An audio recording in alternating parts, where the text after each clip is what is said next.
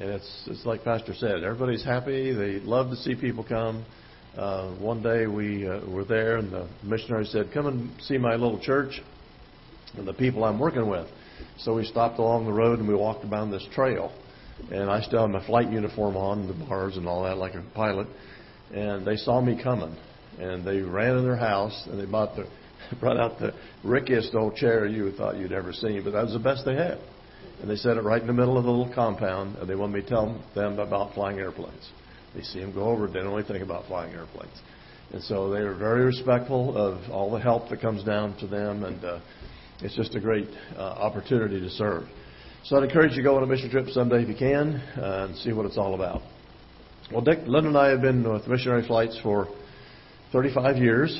We were in Iowa. Just to back up a little bit, we went to high school together and got married after high school. And when I was in the Air Force, I joined the Air Force. I was going to get drafted, one of those times of the year when draft was still going. And so she went to nurses training. I went to the Air Force. And after our training, we got married, and our first base was Georgia, and second base was Kansas. And we got to Kansas, been there a few months, and I got orders to Vietnam. So moved her to Iowa to be with my family, and off I went to Vietnam. And I served there for a year. And it was interesting when I went there because I'd worked on 4-engine airplanes in the Air Force and flown on them. I'd flown to Africa and South America as a crew chief. We got to Vietnam, there was one of those airplanes sitting there, just like it. I thought, boy, that's going to be my airplane. It was all spit polished and shined up and just glistening. Ellsworth Bunker used the airplane, and Westmoreland used the airplane, General Westmoreland. And I thought, that's going to be my airplane. Well, they said, no, you're going to work on C-47s, which is the same things we've been flying for the last 30 years. And I fought it for a little bit, said, why am I doing this? Why are you doing this to me? And eventually I said, okay, I guess what I'd be. Well, you see, the Lord knew that 20 years later I'd be flying them in and out of Haiti. Same airplane. And I worked on it for a year, so I knew about them, knew how they operated. And then the Lord called us to missionary flight. So it took a few years. When I came back to the Air Force, I was stationed in Vandenberg Air Force Base, California. I got my commercial pilot certificate. And eventually, when I came back to Iowa, I used the VA. I had a $10,000 VA program for education. I used it all for flying. And it wasn't long after that the Lord called us to missionary flights. Our church knew about MFI because we supported it from Iowa. And so we were living the American dream. We had 4 kids.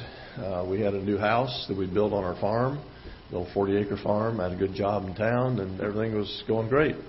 And the Lord began to put the pressure on us. Our call was very strong. We knew we could do nothing else but go. Every day, the Lord would remind me of the instrument or the license that I had in my pocket that met the qualifications that MFI needed for flying the DC-3s. So we sold our farm, including the house, left the job. We took the kids with us. We didn't leave them in Iowa, and so we went down, and of course, we had to raise our own support. All the staff has to do that in MFI. So that started our journey with MFI. I worked with the president then, the founder, for a few years, and then he retired, and I became president for the next 21 years. And I've made, I figure I've made 600 or 700 flights to Haiti. I think about almost 7,000 hours of flying a DC-3 over the Atlantic Ocean. And I remember many of the times that Pastor Greg went with us. I always like to take people on mission trips because it changed. I can see the reaction in their life. It's one thing to be in a church like this and have missionaries like me come in or visit missionaries coming. But when you get on that plane and you go down to Haiti and you work or wherever you might go, it's the real thing. You're on the ground. You see how those people live. You see their heart, and you want to help them. And so that's what we do at MFI. At MFI, we fly for over 500 faith-based ministries. Now, if you were down in Haiti, your mail service would be our mail service. You've become affiliated with us. We have a process of affiliation, almost like joining a church. We want to know what the missions are teaching and preaching, make sure they're sound doctrinal things. They have to be presenting the gospel to the people of Haiti. And most missions have other things. They have some type of humanitarian work as well. You almost have to. You can't just go down to Haiti and start, get your big Bible out and start preaching to them. They look at you like, who are you and why do we need you down here? But if you can set up a clinic for them, or you can drill a well for them, or you do something that personally affects their children, their family, and then they say, these people are serious. They really are here to help. Then they'll start listening to you. That's when the churches get started. We've had hundreds of churches planted throughout Haiti. through the ministries that we fly for. I'm going to show you 3 or 4 videos tonight. I found out, like the old saying is, a picture's worth 1,000 words. And I could easily stand up here tonight and give you 1,000 words. I got lots of stories. But I think the pictures are good. This little first one is a 2-minute video on MFI, just briefly of what we do. So let's show that one, Pastor, first.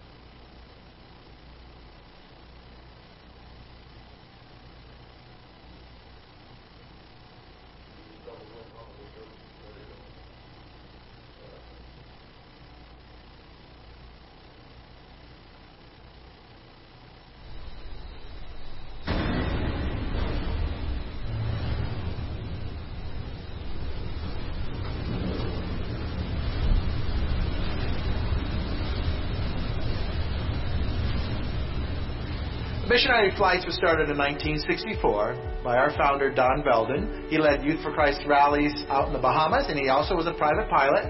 And when the missionaries saw him, they would start asking him, hey, when you come next time, can you bring this? Can you bring that? And so that was the start of Missionary Flights.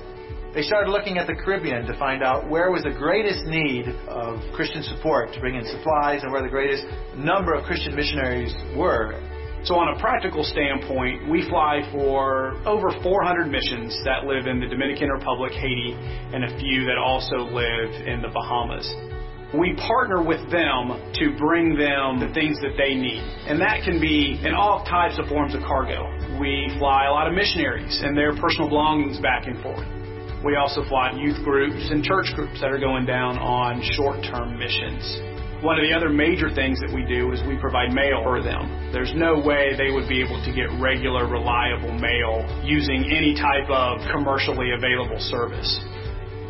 Our founder's vision was that MFI wouldn't just be a humanitarian organization and help people with their physical needs, but that they would take up a defensive position spiritually on behalf of the Haitian people or the Bahamians or the Dominicans, and to really minister their physical needs and their spiritual needs. If you can feed them, if you can meet their medical needs, if you can help them get clean water, they're going to say, hey, these people care about me. Why are they here? What are they all about? And, James in the Bible tells us that faith without works is dead.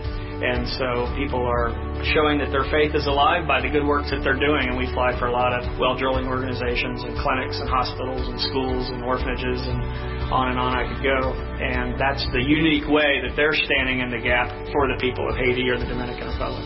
And so that's what we're all about. We want to help reach these folks for Jesus Christ.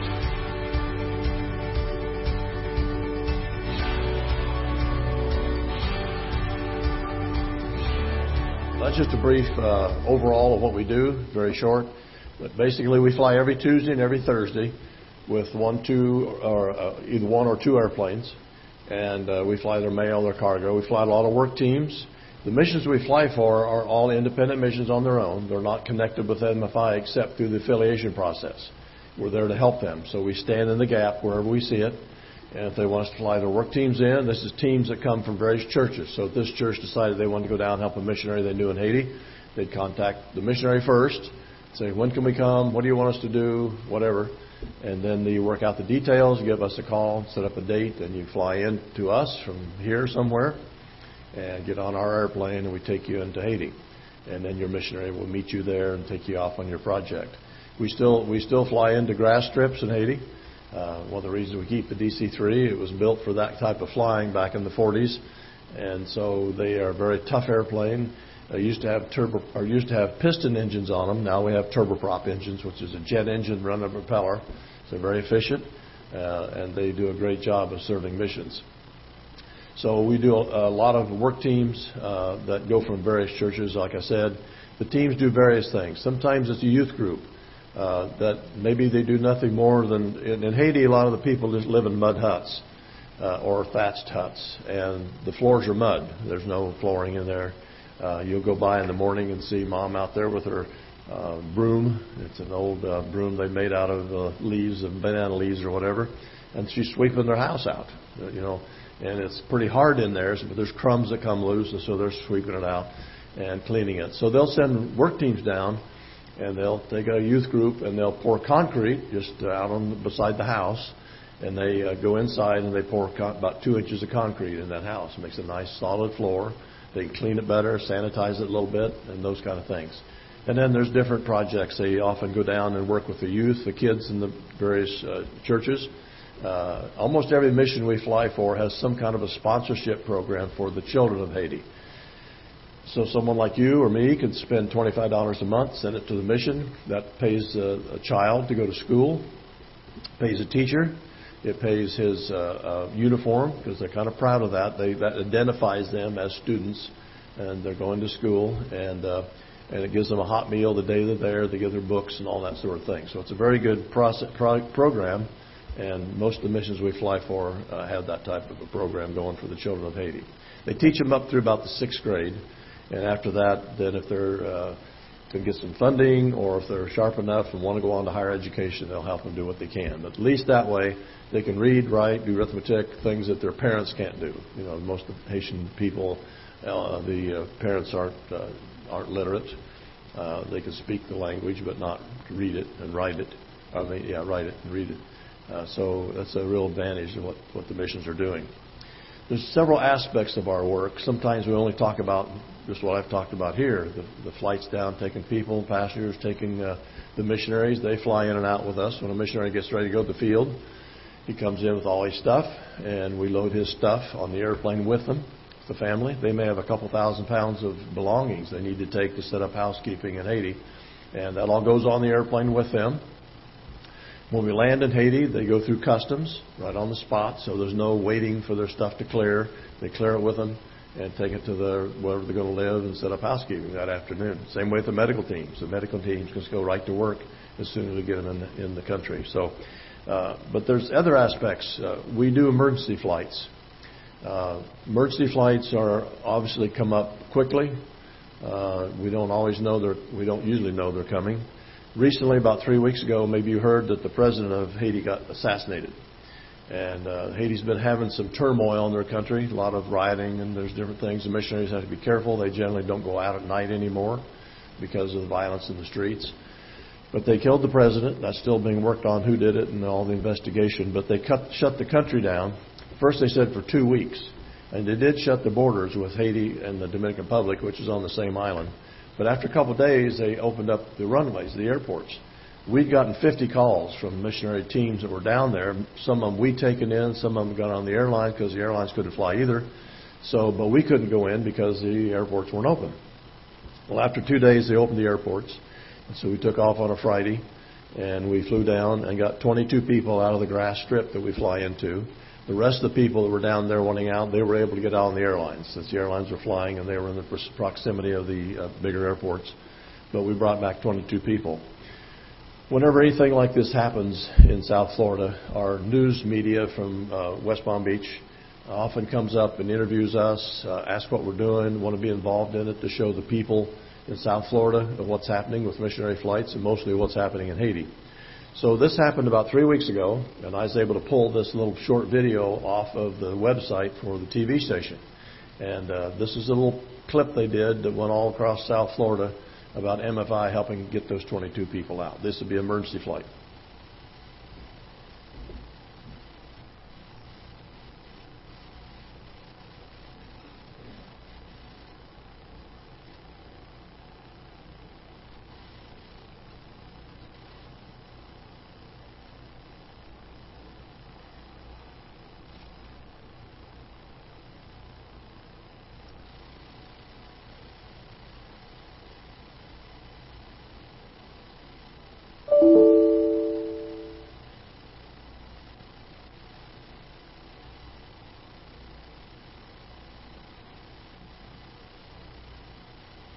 With Haiti still in a state of siege, tonight 22 missionaries have landed back in the Treasure Coast after being stranded in that nation.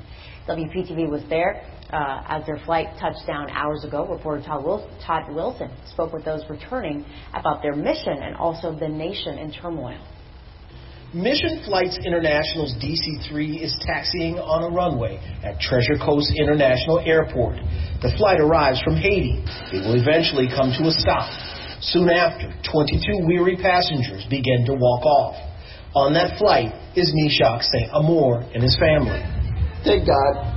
Still right now, we left today. Everything was pretty quiet, but people still concerning what it's every day, what's going to happen tomorrow. What has happened is that the president of Haiti has been assassinated.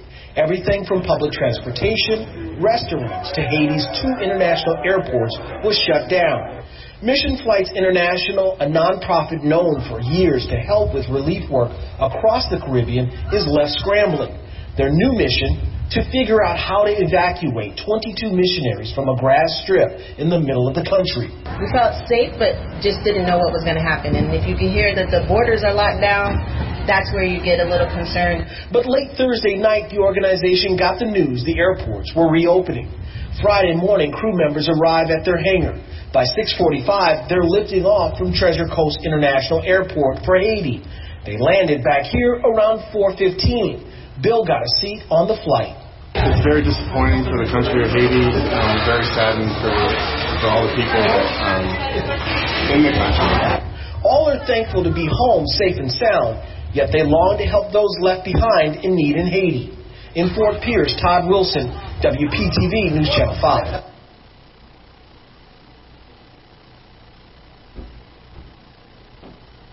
Well, obviously, we're very happy that we can do what we do to help missions. That's our whole life, is to help missions.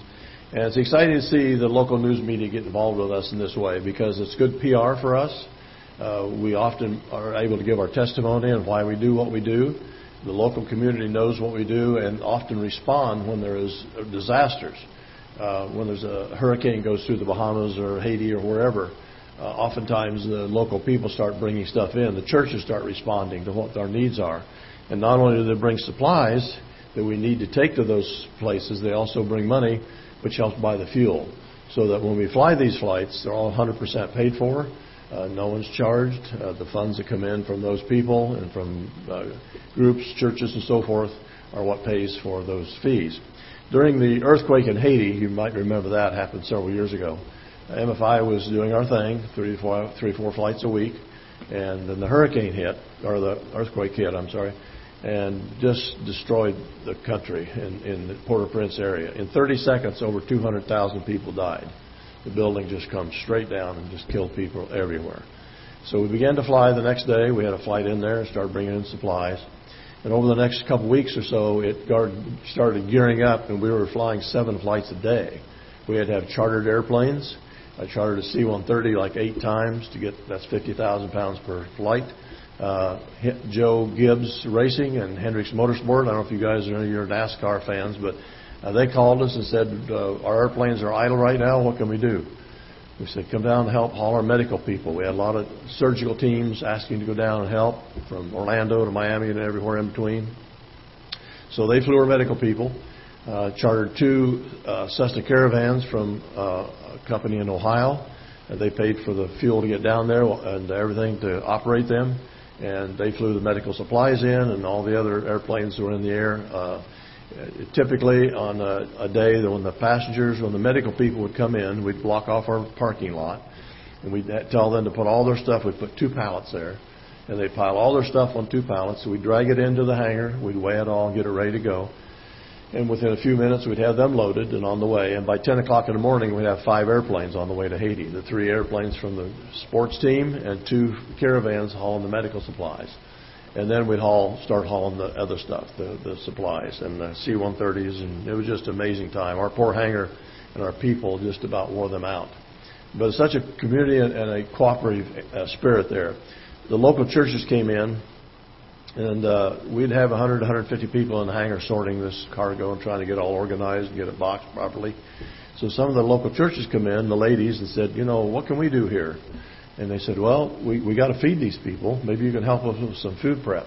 And for the next 6 weeks, the local churches went together, and every noon and every supper time, there was a team of ladies came in with meals all prepared. Maybe it was salads, maybe it was tacos, maybe it was spaghetti and meatballs, whatever it might be. And they fed all of our volunteers for about 6 weeks. It was amazing, and such a time. But those are the kind of things that, as a missionary pilot, that you get involved in that are so rewarding. And I'm sure some of you have helped a neighbor or a friend sometime when they were sick or something happened, and you just feel good when you do that. Help with their kids or whatever it might be.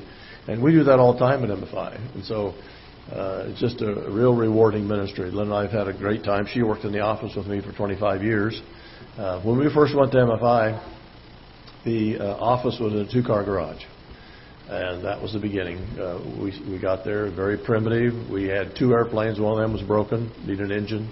They were out at the airport a mile away from the office. No facilities. We didn't have a hangar. We didn't have anything but the airplanes, and we rented that little office. And now MFI has 2 large hangars, a 28,000 square foot hangar. All 3 DC-3s will fit inside. We have a 14,000 square foot hangar, which we call heavy maintenance. When we got an airplane, we're pulling engines off or doing something like that, and it goes over there.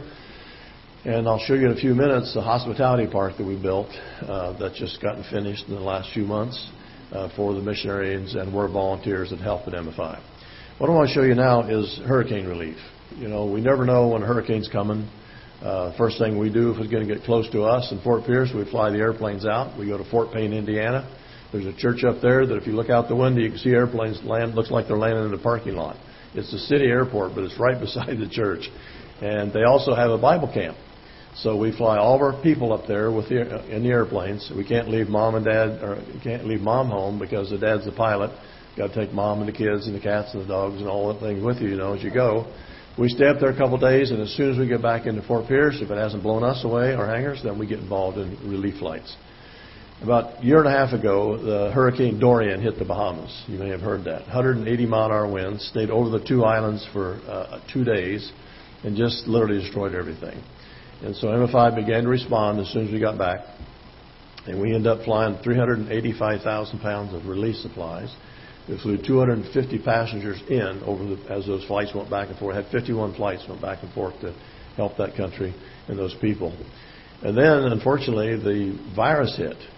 And so all the rules and regulations between Bahamas rules, United States rules, we couldn't go out there and bring work teams. We had work teams who wanted to go out and help reconstruct some of the damage. Couldn't do it, and didn't happen all last year. Couldn't do it. So those poor people just kind of sat there wondering what was going to happen next. And finally, this year, we started flying work teams out. Been flying usually 2 airplanes on a Saturday. They go out and stay for a week, and they refurbish churches and whatever. MFI had about $250,000 left in that relief flight fund that people gave when the flights were done. And so there was one church there. Lynn and I have been there at least 15 times. They have a mission conference every year. It's in Manowar Key in the Bahamas. And if you take a chainsaw and just go up that wall, across the top, and down that wall, and shove that whole wall out on the ground, that's what happened to their church. You could walk in that door and look straight out through the whole end of the church, not just part of it. There's nothing left. It's kind of like a hangar, just open on all sides. So what we're doing with the monies and the funds that came in, we're rebuilding the churches out there. There's 2 or 3 or 4 churches that we have worked with over the years. So our idea was if we were able to rebuild the church, then the church people can help the local people, their neighbors, and get them back going again. So there was kind of a gap there between the time the storm hit and the initial relief efforts that we did until finally we're getting some rebuild going on. And so that's what's happening now. So the video I'm going to show is about the Dorian hurricane and the relief flights that we do.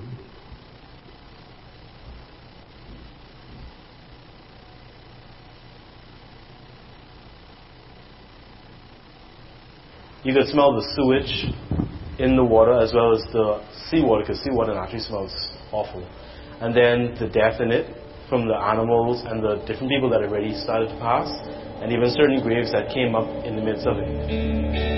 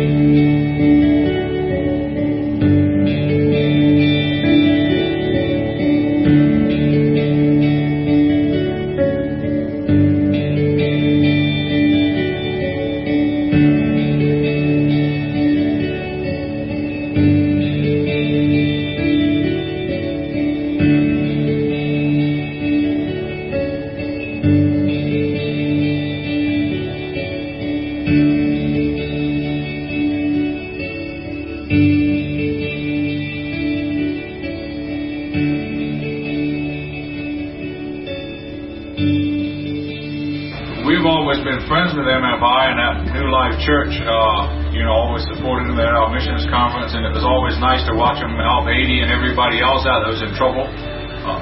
Didn't know the day had come to be us, but we're here. After the hurricane, I was really worried about my parents. They were in Treasure Key, and they finally got to Mount War, but I was already in Nassau, so they needed to go out. They needed to get out. They needed medical care in Florida, and they got an MFI. And I messaged Wendy, and I said, is there anyone that could take them to the doctor or anywhere they can go afterwards when they get there? And we got to MFI, and Wendy arranged for someone to take them in, and they kept them for 4 weeks. They restored them. They helped them out. They replaced everything that they'd lost. When we came out, there was Joe's wife who abandoned waiting on us. Really a precious moment to see somebody we knew him from the church in Mount War. They visited quite a bit, and it was so wonderful to see somebody. And we wondered where we were going, what we could do. And they had this set up for us to go to this couple's home, which turned out to be a wonderful 4-week trip. Both of us caught up, arrested, and they were the people, the staff at MFI, they were the people that really cared, and that made us feel so much better. That helped to heal wounds. So that was a wonderful thing that we did go out, and it wasn't MFI, I don't know how we got out, because we were broke, no money or nothing, and they helped us a lot there. When we're working on something, of course, we can't run by Home Depot. I really need this tool or that, and so we call up Joe or somebody and go, we need this or that, and it's usually on the next flight, almost like an MFI Amazon. And daily, we in Mount War are grateful for MFI. Daily. The Lord's will. There's no way it's working. Somebody said, y'all were a lifeline, and I said, no, we're not a lifeline, more of an umbilical cord, You just kept us going in every way imaginable, and we just can't express how appreciative we are, and we're just truly blessed. So, thank you. And most of all, I'd like to thank the Lord for having MFI here. They came a while back and did a group here. The whole group came in, and I took them to Oaktown and Man of War. Great bunch of godly people, and just willing to serve. Like I said, I want to thank the Lord for when MFI was started years ago, and that it keeps going on, and for the organization they are. It's just, a big thank you to them and to the Lord.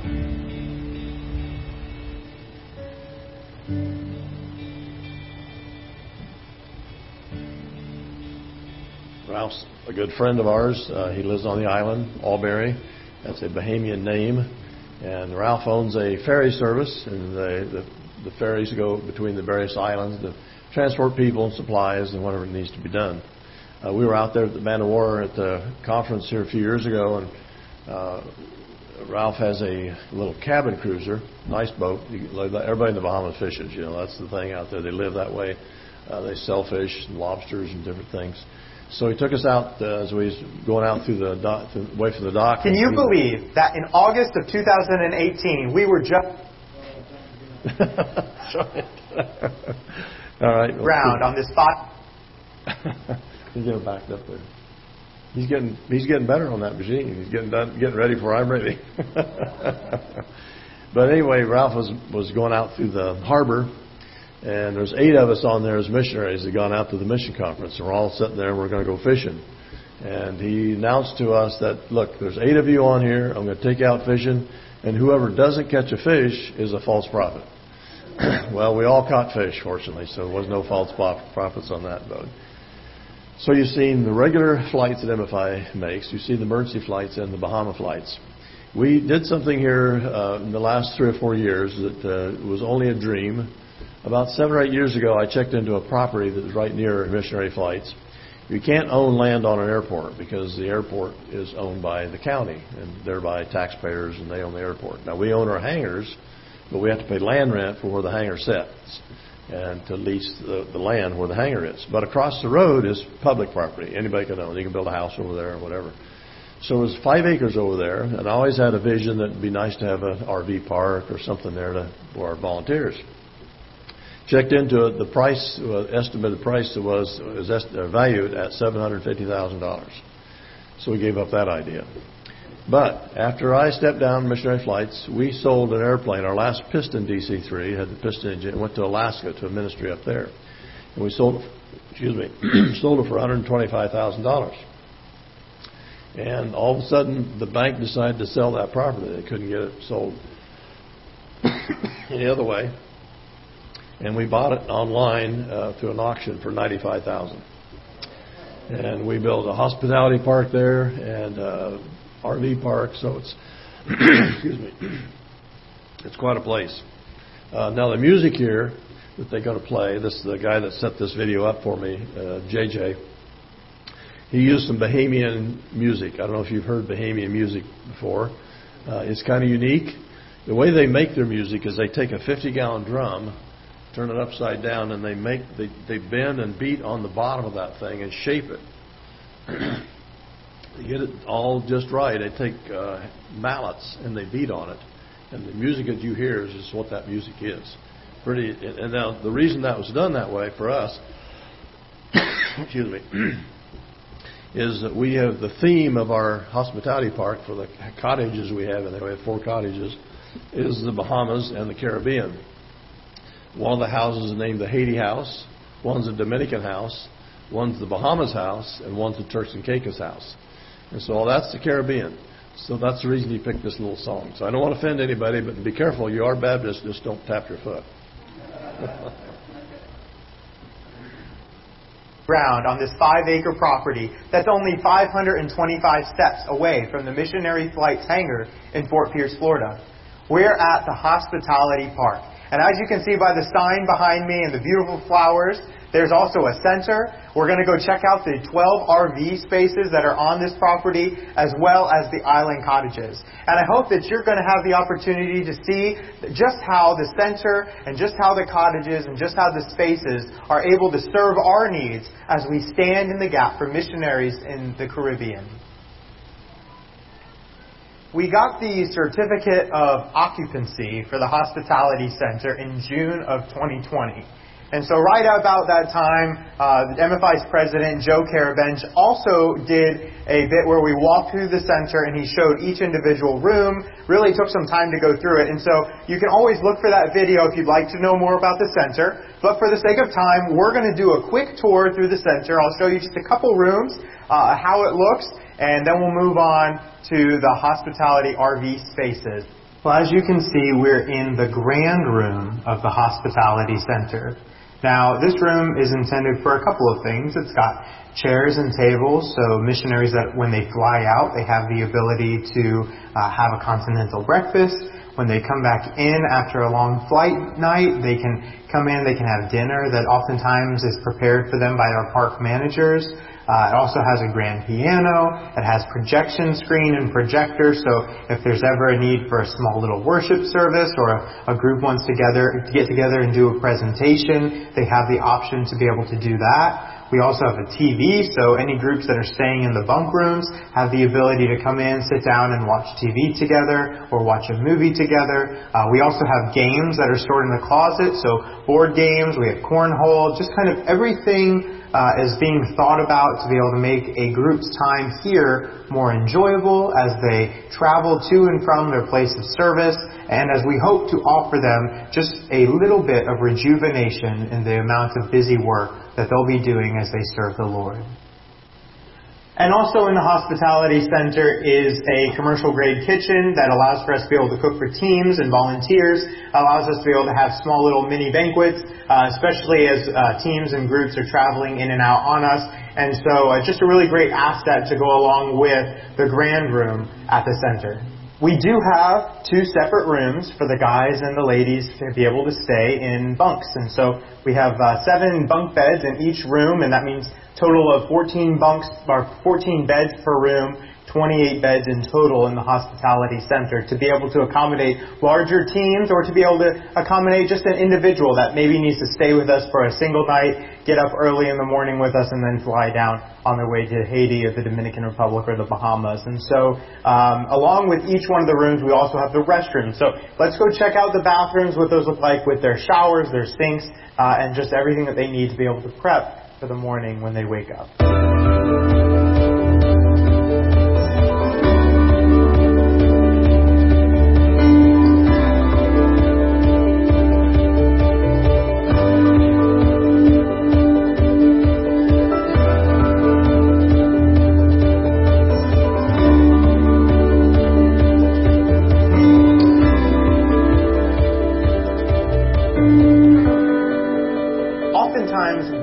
Know exactly what the effect of our donation is going to be.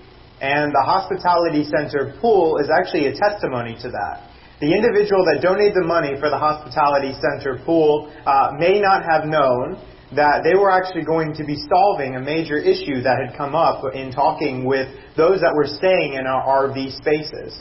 And so as volunteers came and stayed in RV spaces during 2020 and during 2019, before the Hospitality Center was complete, one of the major complaints was actually that there was nowhere to go outside where they wouldn't be attacked by bugs. And now, because of the Hospitality Center pool and the fine screen mesh that we have all around it, we've solved that problem. So if you're ever in a position where you might be thinking about donating and you're not exactly sure whether or not that donation is going to be used to really help other people, I just want to let you know that God can always use your donation in ways that you could never have imagined. So thank you for donating, whether it's $5 or enough to build a pool.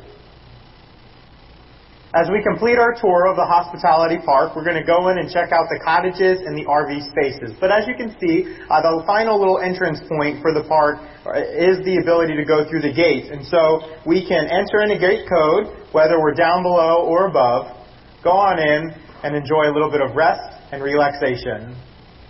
4 island cottages have been completed on the property as well as their certificate of occupancy. And so behind me is the Dominican Republic cottage. It's ADA handicap accessible. It's the only cottage that has been designed specifically to be that. But relatively their layout is the same. And so what I'm going to do is show you just a couple quick videos and some quick pictures just to give you an idea of what those cottages look like inside.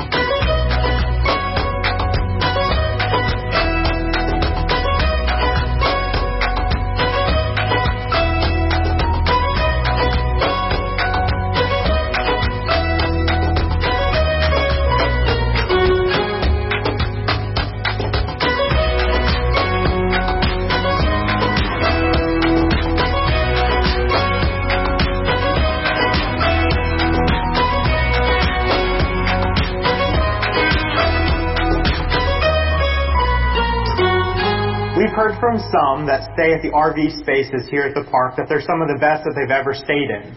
And we take that as a compliment, and we also are glad that we can offer the very best that is available to those that are volunteering with us. And so the RV spaces have their power hookup, they have sewage hookup, they have cable, there's Wi-Fi that runs throughout the park, they have water that's available at each individual site. The sites are lit up at night, and so around each one of the planters that you see that's with each space, there's light to be able to provide safety among the park. There's, like we saw, a gate that allows for safety of in and out throughout the park. And so right across from these cottages, we have 12 RV spaces that volunteers have been using since the end of 2019 to serve missionaries in Haiti, the Dominican Republic, and the Bahamas as they serve at missionary flights. We're so thankful that they've been able to stand in the gap. And so now I'd just like to, again, take you through and let you see what those RV spaces look like through a few pictures and through a few videos.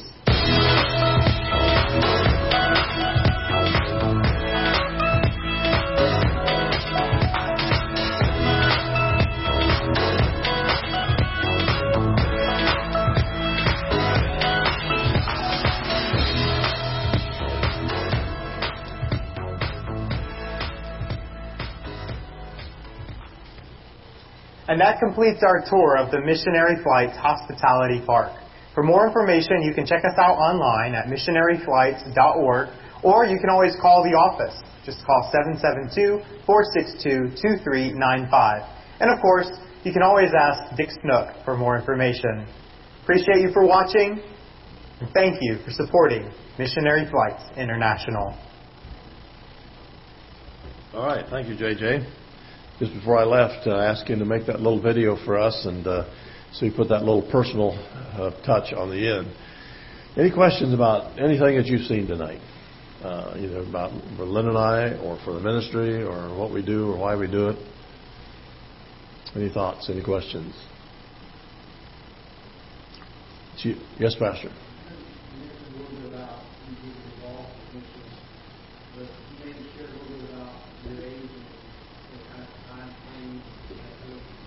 Right.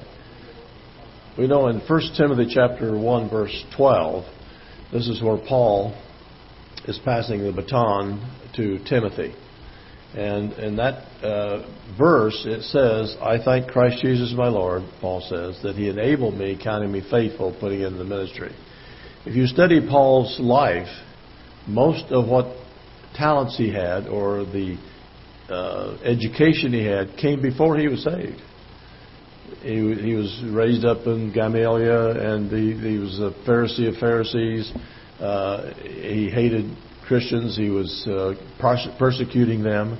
And you see all that, and all of a sudden Paul gets saved, and now he's wonderfully reaching out to people. But he knew what they thought, what they knew. And, I think God prepares us. He prepares you to do something for Him. We all have talents. We have responsibilities to use those talents. And so in my case, I went to Vietnam, came back out, we started our family, and bought this little farm, worked with my dad in a well drilling business, went to church where our church supported missionary flights, so I knew about it. And then Don Belden would come up once in a while at the conference and kind of pique our interest. And I was working on my ratings just for myself, thinking maybe I could do some commercial flying someday or something. And as I was working on and continuing, it finally came to my realization that I had all the qualifications that MFI needed to be a pilot mechanic with him. And it just kind of opened our eyes. And Lynn and I thought about it and talked about it, and she felt that we should go.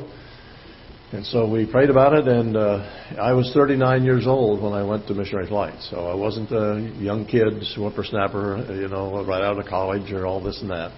God had used those years of experience. I taught Sunday school class, led music in the church, was on the chairman of the board, and all those things that God was using, those simple things, to eventually make me the president of Missionary Flights and to fly airplanes for all these years supplying missions. And so because of our love for missions and our love for airplanes, God put it together and made sure that we got to do what we wanted to do and what He wanted us to do. So it just challenges you guys and yourselves. I know some of you aren't spring chickens anymore like us.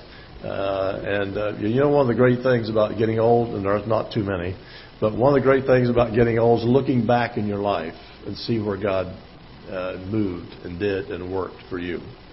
I didn't volunteer to go to Vietnam, but God sent me there. For why? Because I learned DC-3s.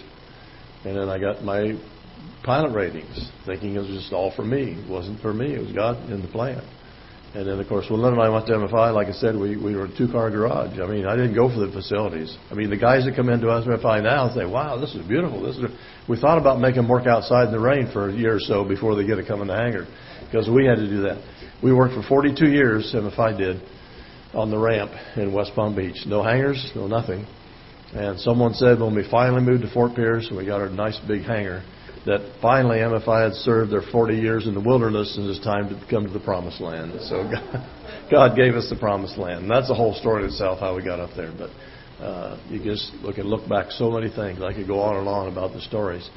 Because I'm not a big fundraiser. I don't twist arms. I don't do any of that. I just share what God has done. And the funds come in somehow from somebody. When we bought our house, I'll just tell you one story. We all bought our big hangar up there. First off, we've been at Palm Beach International for 42 years. They came to us one day and says, we want you guys out here. We don't want you on the airport anymore. We want nice fancy jets. Rush Limbaugh's airplane set in a hangar that we could throw a rock and hit it. That's how close we were we were outside in the weather. He's in this nice, beautiful hangar, which is fine. He could afford to do that. Then had a $25 million Gulfstream. That's the clientele they wanted on the airport. Palm Beach is, well, that's where Donald Trump lives. That gives you an idea. That's the clientele and the people they want to pull in. They don't want old oily DC-3s that are 50, 60 years old out there on the ramp. So we began to look, and we fought it for 5 years, trying to stay there, asking for land. We built our own place, whatever. Finally, Lynn and I started driving up the coast, decided where we was going to go, because it's obvious we had to go someplace. We had to get off the field. And so we settled on Fort Pierce. Didn't have much money, all saved, and I was making these negotiations with the Fort Pierce airport. They had a hangar up there. It's the one we eventually got, but it was this big 28,000 square foot hangar. They wanted to lease half of it to us for $11,000 a month. And someone's going to lease the other half. And I didn't like the idea of leasing half of a hangar. It's like leasing half your garage. Who would be in whose way? Somebody. The DC-3 has a 95-foot wingspan. So we'd obviously have a wing hanging over in the other guy's part. So I said, no, we're not interested in that. So we started working with an architect. And the county gave us a little chunk of land or leased it to us. And we go up every week or so and work with this architect, and he's making the plans, and he's adding things here and there. And we'd like to have an office over in this corner, and we'd like to have a paint booth over here. This little hangar started getting bigger. Finally, one day I said, I wonder whatever happened to that big hangar. Did those other people take the hangar, or whatever happened? So I went over and asked the owner. I said, what happened? He said, I don't know. They didn't want it either. So they were rebuilding the hangar after it got damaged in a hurricane. It was like brand new. I said, would you consider selling the hangar? And he said, well, I hadn't thought of that. I was going to just lease it. And he said, well, I have to check with the bank. He said, I own 4 or 5 hangars up and down. This is the biggest one. Ours is the biggest hangar on the airport. And he said, I have to check with the bank.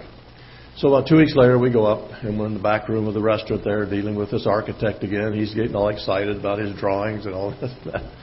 And in walks the owner of that hangar that we've been negotiating with behind the scenes. And now here sits the architect. He doesn't know about all these negotiations, you see. So the 3 of us, my staff, looked at each other. How are we going to handle this? Well, lo and behold, God handled it for us. The architect got a phone call in his cell phone. He gets up and he walks outside to talk on the phone. So it's just that owner and the 3 of us. And I said, did you talk to the bank? He said, yes. And we'd already predetermined that if it was over $1.8 million, we couldn't do it.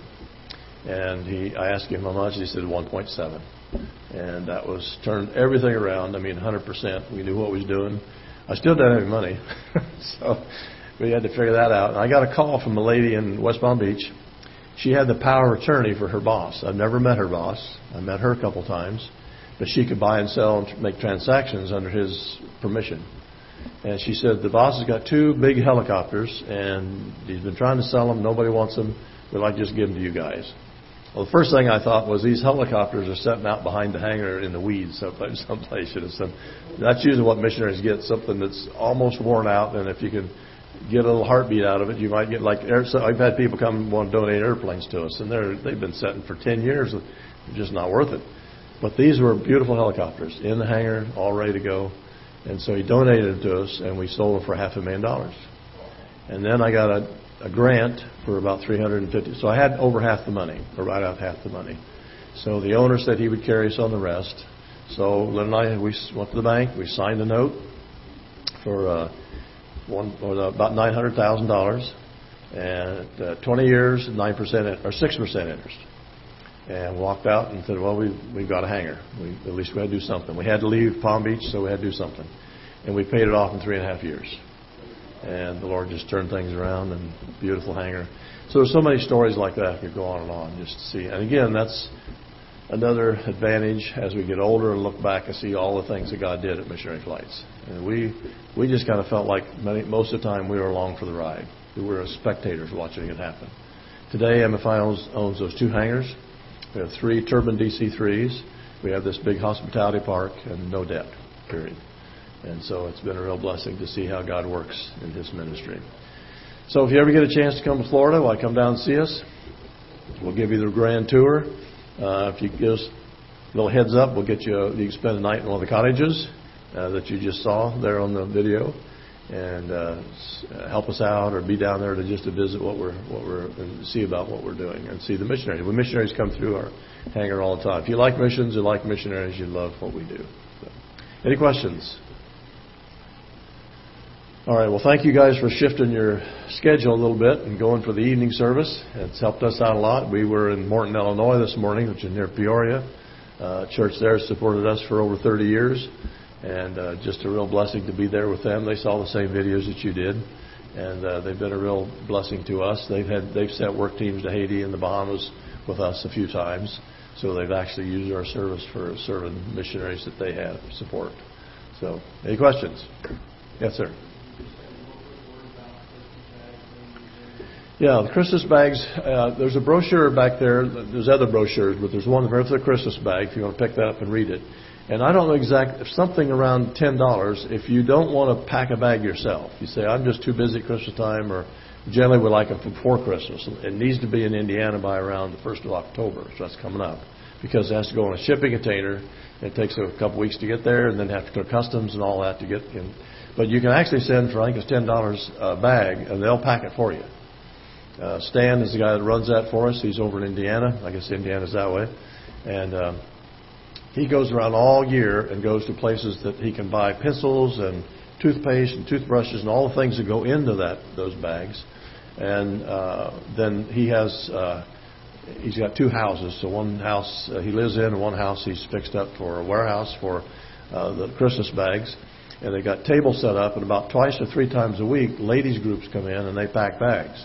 I just talked to him the other day, and the ladies had packed 2,000 bags that week out of the supplies. So if packing the bag is too much work, and you'd like to do it, but you don't think you can work out the time, go shopping and all that, just send some money and you send it to MFI. It's an MFI project. Stan Curtis is the guy that's operating it from Indiana, because he has other contacts. He puts all kinds of stuff. The last shipment he put 25,000 pounds of food on. He had 10,000 pounds of corn.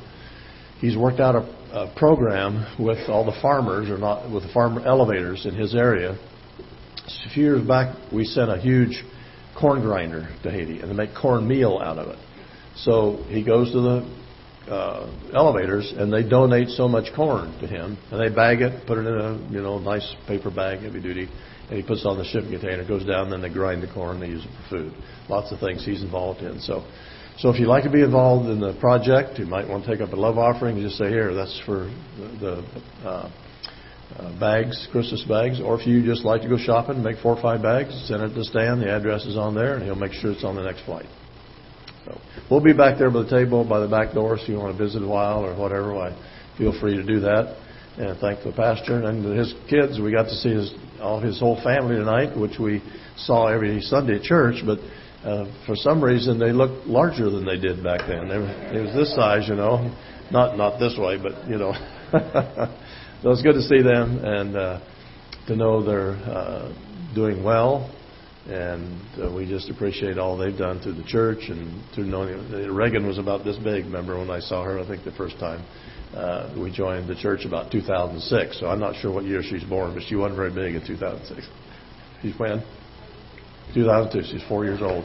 Yeah, she's when the pastor told me the other day she drove from from West Palm Beach up to Pensacola by herself. I said, she probably didn't even have a license, does she? She's not old enough. She does. So, and of course, Jonathan, he's a big guy now too, and good to see him and on the whole family. So praise the Lord for that. Thank you guys for letting us come, and the Lord bless you as you serve this church and serve missions. Let's pray together. Father, we're so thankful for the opportunity to be with us tonight to hear about the ministry. We pray that you bless in the years and days to come. As we labor and serve, that you will give us a vision for the lost, heart for those that are in so much need. We pray that you help us be sensitive to the leading of the Holy Spirit, what you would have for us to do. And then, Father, that we would look to our prayers, that we would trust you, watch out by faith, and do what you've asked us to do. So, Father, we ask that this message now your blessings. In Jesus' name we pray. Amen.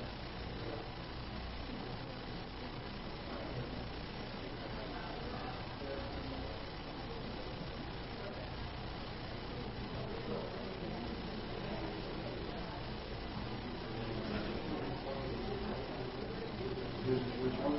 Ready to see you.